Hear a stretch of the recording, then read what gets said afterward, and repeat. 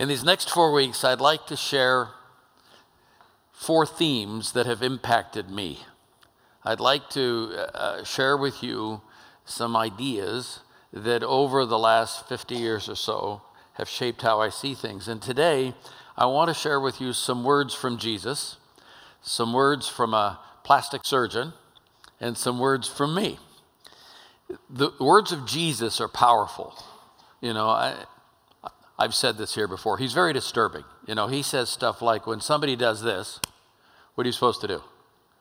Turn the other cheek. And I'm saying, when was the last time you saw that happen? Inside the church, outside the church? I read that, I say, that's not American. Like John Wayne would never do that. Back, those of you who are younger, John Wayne used to be big. And he'd gun you down, like in the name of the Lord or something. Say, take that, pilgrim, or something. But, what's that about? Well, it's about not letting the other guy determine the rules, not playing by the other guy's rules, but understanding that when you come into the kingdom of God, it shapes your life. You see things in a different way.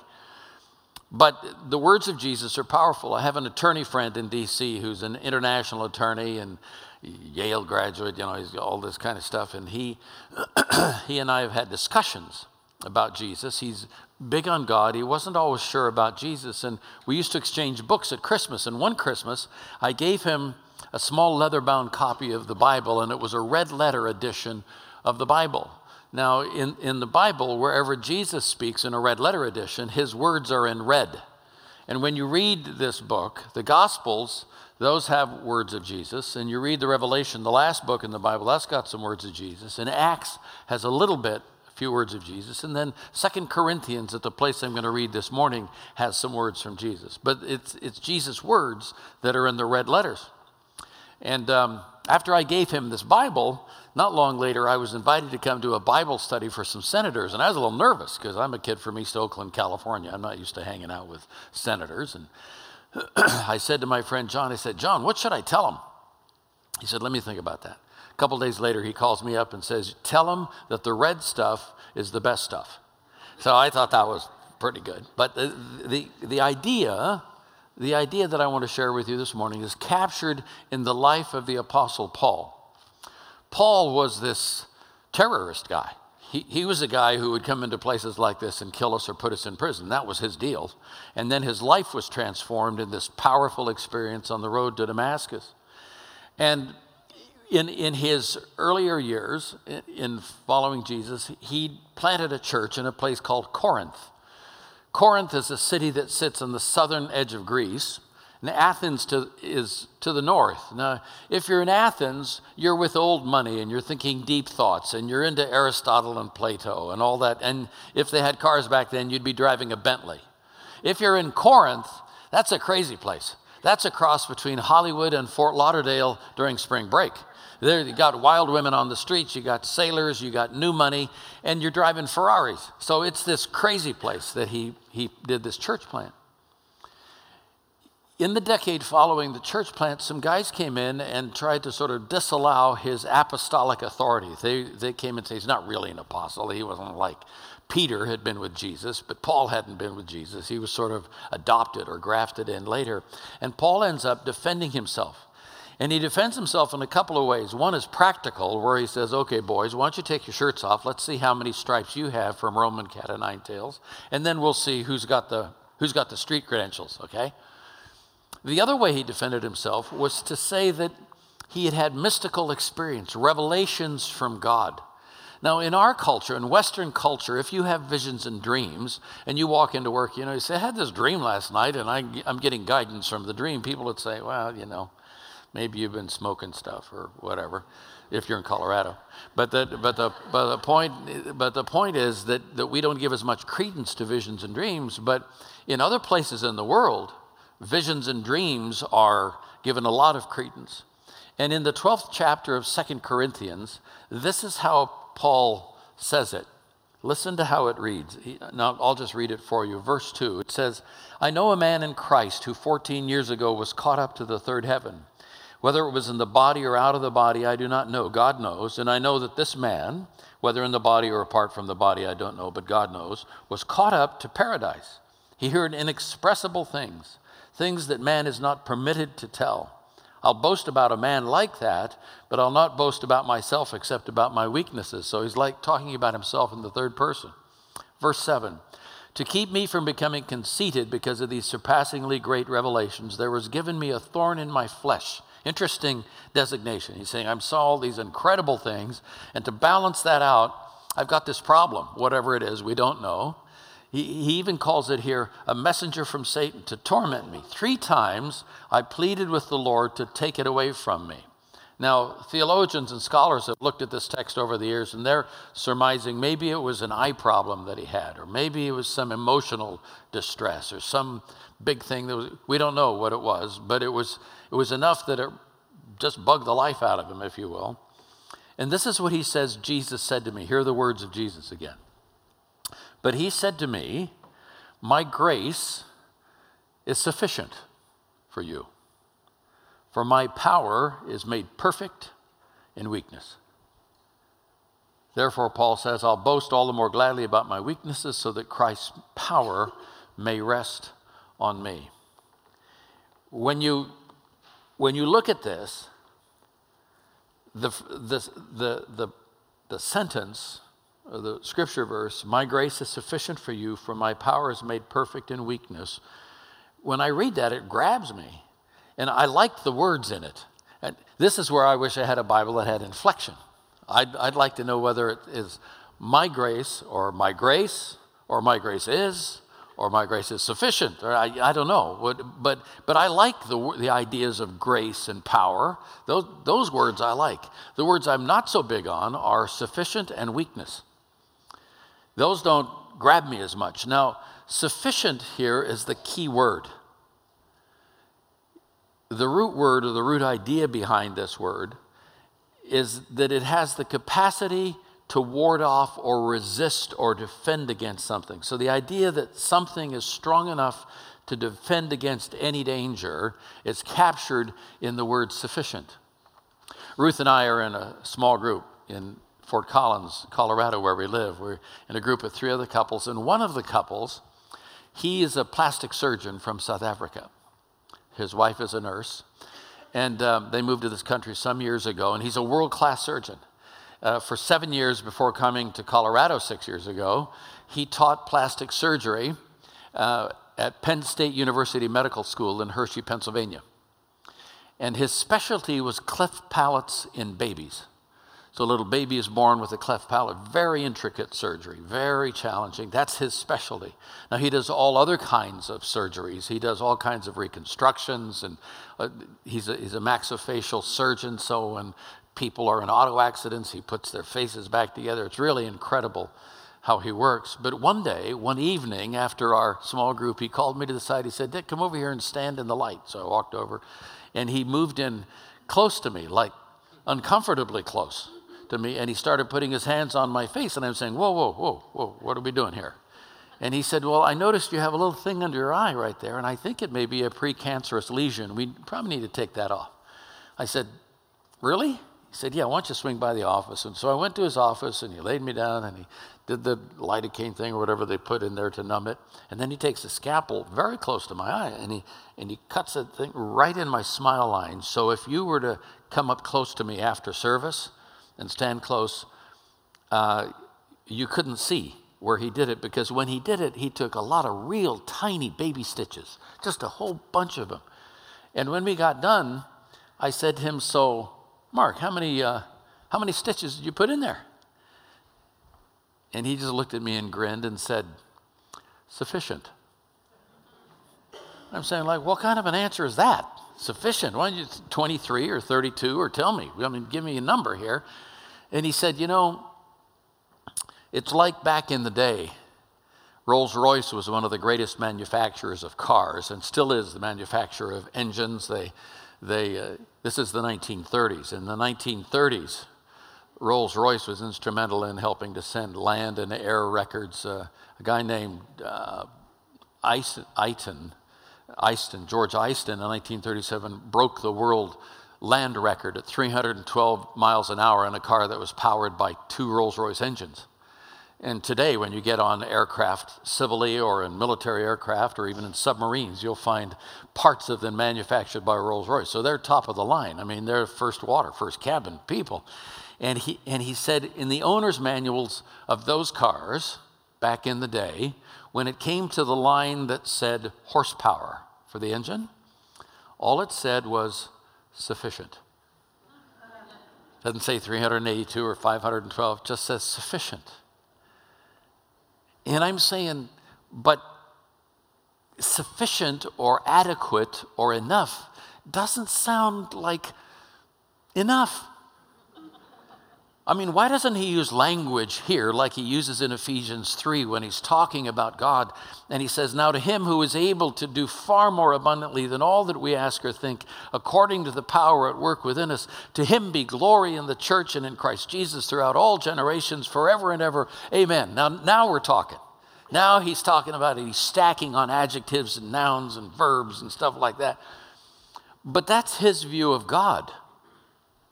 I mean, we can't find enough words to describe him, but when he describes himself and his power and his grace, and we say, so how much you got?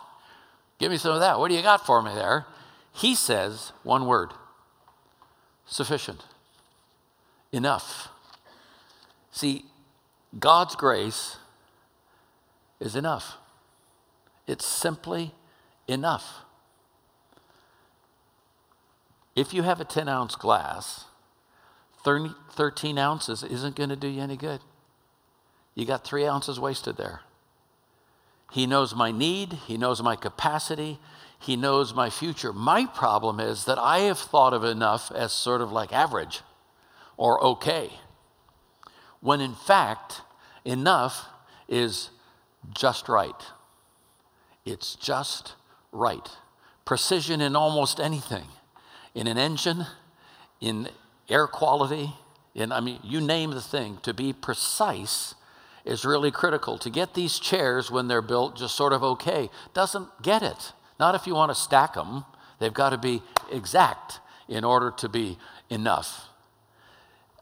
I have a couple of friends who are both now with the Lord.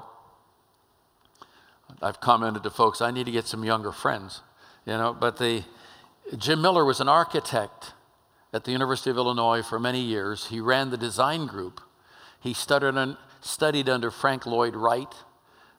He was a brilliant guy, and his specialty was designing campuses around the world, university campuses.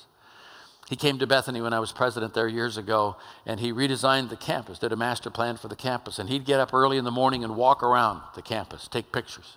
And then at noon, he'd walk around the campus, take pictures. And then in the evening, he'd go back and take pictures and walk around. He did this for several days. And finally, I said, Jim, why do you do that? He said, well, when you walk around and you sense things at different times of the day and so forth, pretty soon the land starts talking to you. And it says, put a building here, put a building there. And I said, so how do you know what kind of building to put there? He said, well, you want one that's appropriate to the context.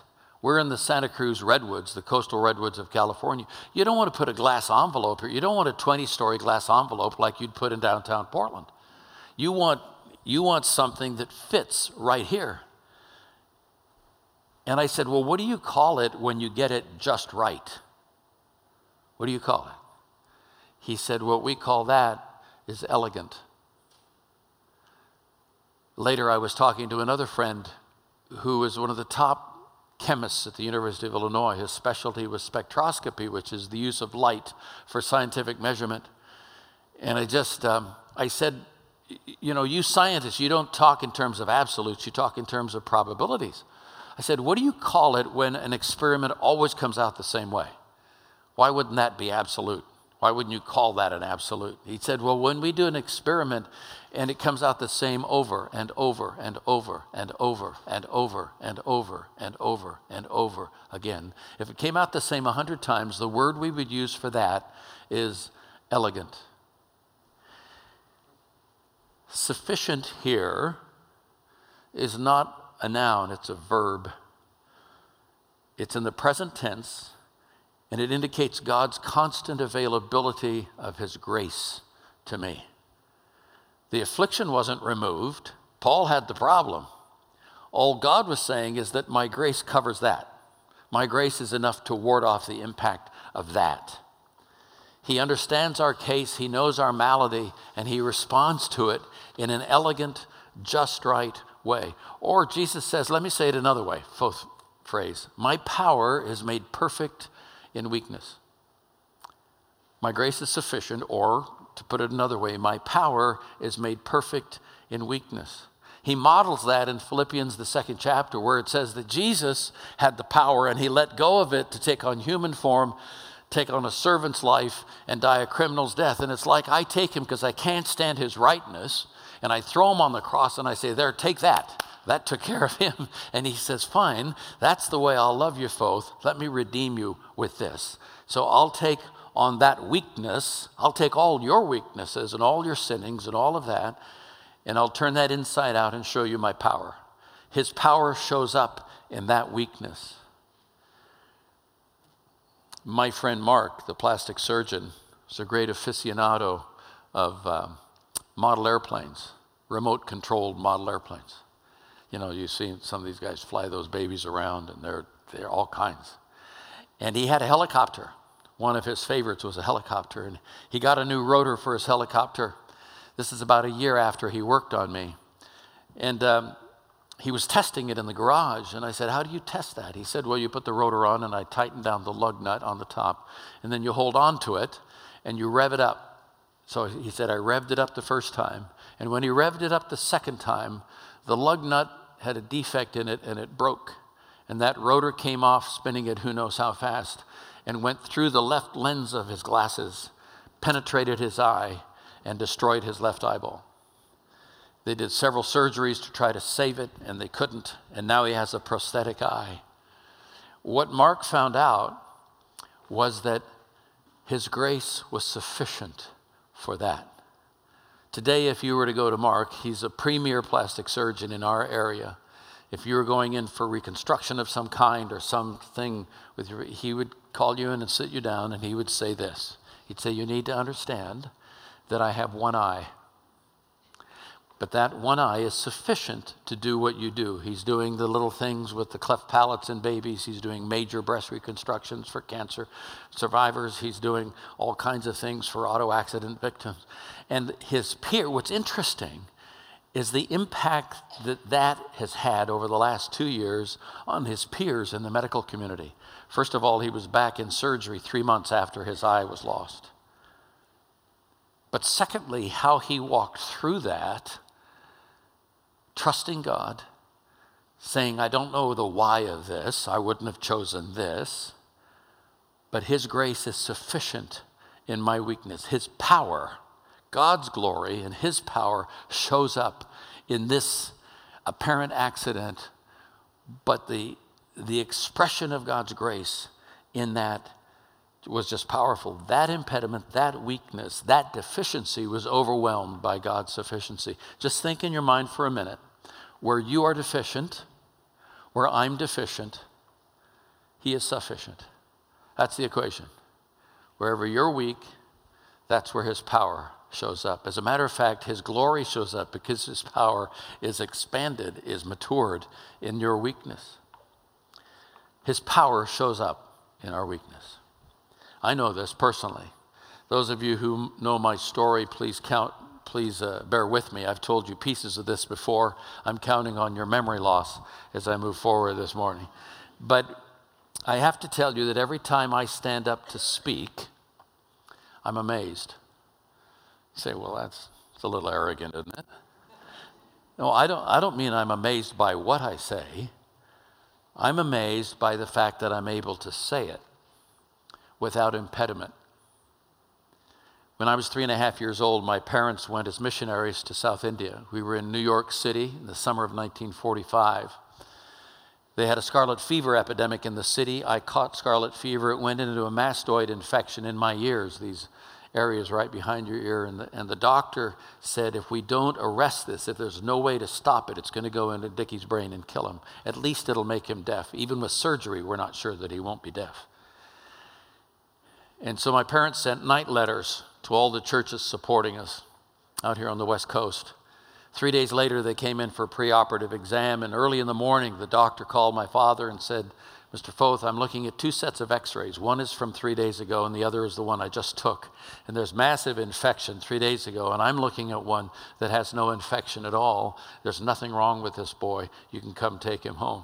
His grace is sufficient for us.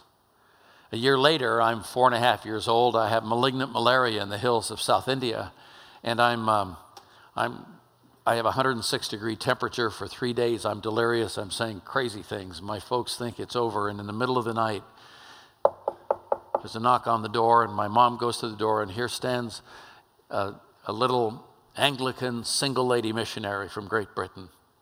And she said, I was praying, and I felt like the Lord said I was supposed to come and pray for Dickie. She came in and knelt down by my bed, put her hand on me, and prayed for me. And that night, my fever broke. I started school that year, and I was just a few months past 4. Started school, and they had what they call lower KG, lower kindergarten, and then upper KG, and then first grade. And I was in a British boarding school, and they skipped me, the upper KG part. And my mom said years later, I didn't know this, years later she said that when they skipped you, that grade, that's when you began to stutter. And from age 5 to about age 29, I was a severe stutterer. I stuttered horribly, or well, depending on how you view that. And people say, well, why do people stutter? Well, sometimes it's physiological. The anvil and stirrup, the little bones in your ear, will fire 100,000th of a second late. So you hear, when you speak, you hear yourself outside, and you hear yourself inside your skull. And if the outside is delayed just a tad, it's like having a headset with reverb, and so you go the like that. But mostly for us stutterers, it's internal, and we tighten up here in our diaphragm. And so when we sing, like Mel Tillis, the country singer, he can sing and he doesn't stutter, but when he talks, he stutters. That's just the nature of it. And I would go to speech therapists, and they say, you think in paragraphs and you try to speak in sentences, and your words get jammed up behind your teeth and you can't get the words out. And so in junior high class, I'm sitting in junior high, and they're doing the science reading thing where you're in science class, but they have you read a paragraph going down the rows. And so they're doing 2 things at the same time. And I'd count the kids between me and the paragraph, and I was just freaked out trying to figure out how I was going to do it, because I had huge trouble getting started, and I'd cough or say, excuse me, or do something mechanical with my arm to try to trigger things. That's what we stutterers do, to try to get things going. In family devotions, more than once I broke down weeping because I couldn't read it. I couldn't get it out. And then I learned to tell jokes. And I found out that I could memorize jokes. And not only that, it made me socially acceptable in groups, at least for most of my jokes. And that single fact, looking back, I saw that as a healing mechanism in some way. And then I got into drama, and when I was a senior in high school, I got the lead in the term play, The Crucible by Arthur Miller, and I played John Proctor, who was the lead in the play, and I didn't stutter during the play. At the end, they hanged me, but in the middle, I didn't stutter. But the idea that if I could memorize the words, then it would work. But when I was 16 or 17 and getting ready to go to college, I thought I was supposed to do this. I thought I was supposed to be in ministry, but if you can't talk, it's not so good. This drags out. And so I said, I'll be a doctor, because doctors don't have to talk. They just cut on people.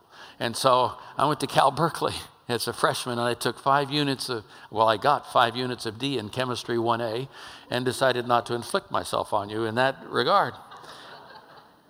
But I transferred to this little Christian college named Bethany, and I would go to my dorm room, and I'd read out loud. I just started reading out loud and elongating the syllables. And sometimes I'd read the Bible or Time magazine or newspaper, or I'd read poetry, Elizabeth Barrett Browning, for example. How do I love thee? Let me count the ways. If I took deep breaths and I elongated the syllables, I found I could do it. But I didn't know that was a speech therapy mechanism that's used with severe stutter. I didn't know that for years after that. I just somehow intuited that, or maybe it was the Holy Spirit that did that. But I found that his grace was sufficient in those situations. And then I met Ruth, this tall, sandy-haired, green-eyed girl, 5'8", and we started dating, but I was pretty insecure about the relationship because I stuttered. And one night we're driving down West Cliff Drive in Santa Cruz, and I turned to her and said, Ruth, you probably wouldn't want to keep going with me because I can't talk. And she looked at me and smiled very sweetly and said, oh, really? I hadn't noticed. And she was dead serious, and it started unlocking my door and letting me out. And then I went to graduate school at Wheaton, and I took my first public speaking class, and I'd never taken a public speaking class before. And my whole speaking style revolves around the fact that I stuttered. I'll speak very rapidly for a few moments and stop. Say a few more words and stop. Say a couple more words and stop. And when I took that class, I got high marks in the effective use of the dramatic pause. And I didn't know. I was just trying to keep from stuttering. I don't know. What do I know? And so when I stand up to speak at conferences, I'm amazed. When I go to retreats and speak 4 or 5 sessions, I'm amazed. His amazing grace is sufficient. His grace is enough for me. His grace is elegant. Some years ago, I went with my friend Bill Carmichael from here in Oregon, and we went to Venice, Italy, and spent 5 days sitting across the table speaking with Vatican theologians on the subject of the work of the Holy Spirit. And I was amazed. We were totally outclassed intellectually in all these other ways, but I could talk. His grace is amazing. And I speak at university commencements, and I'm amazed.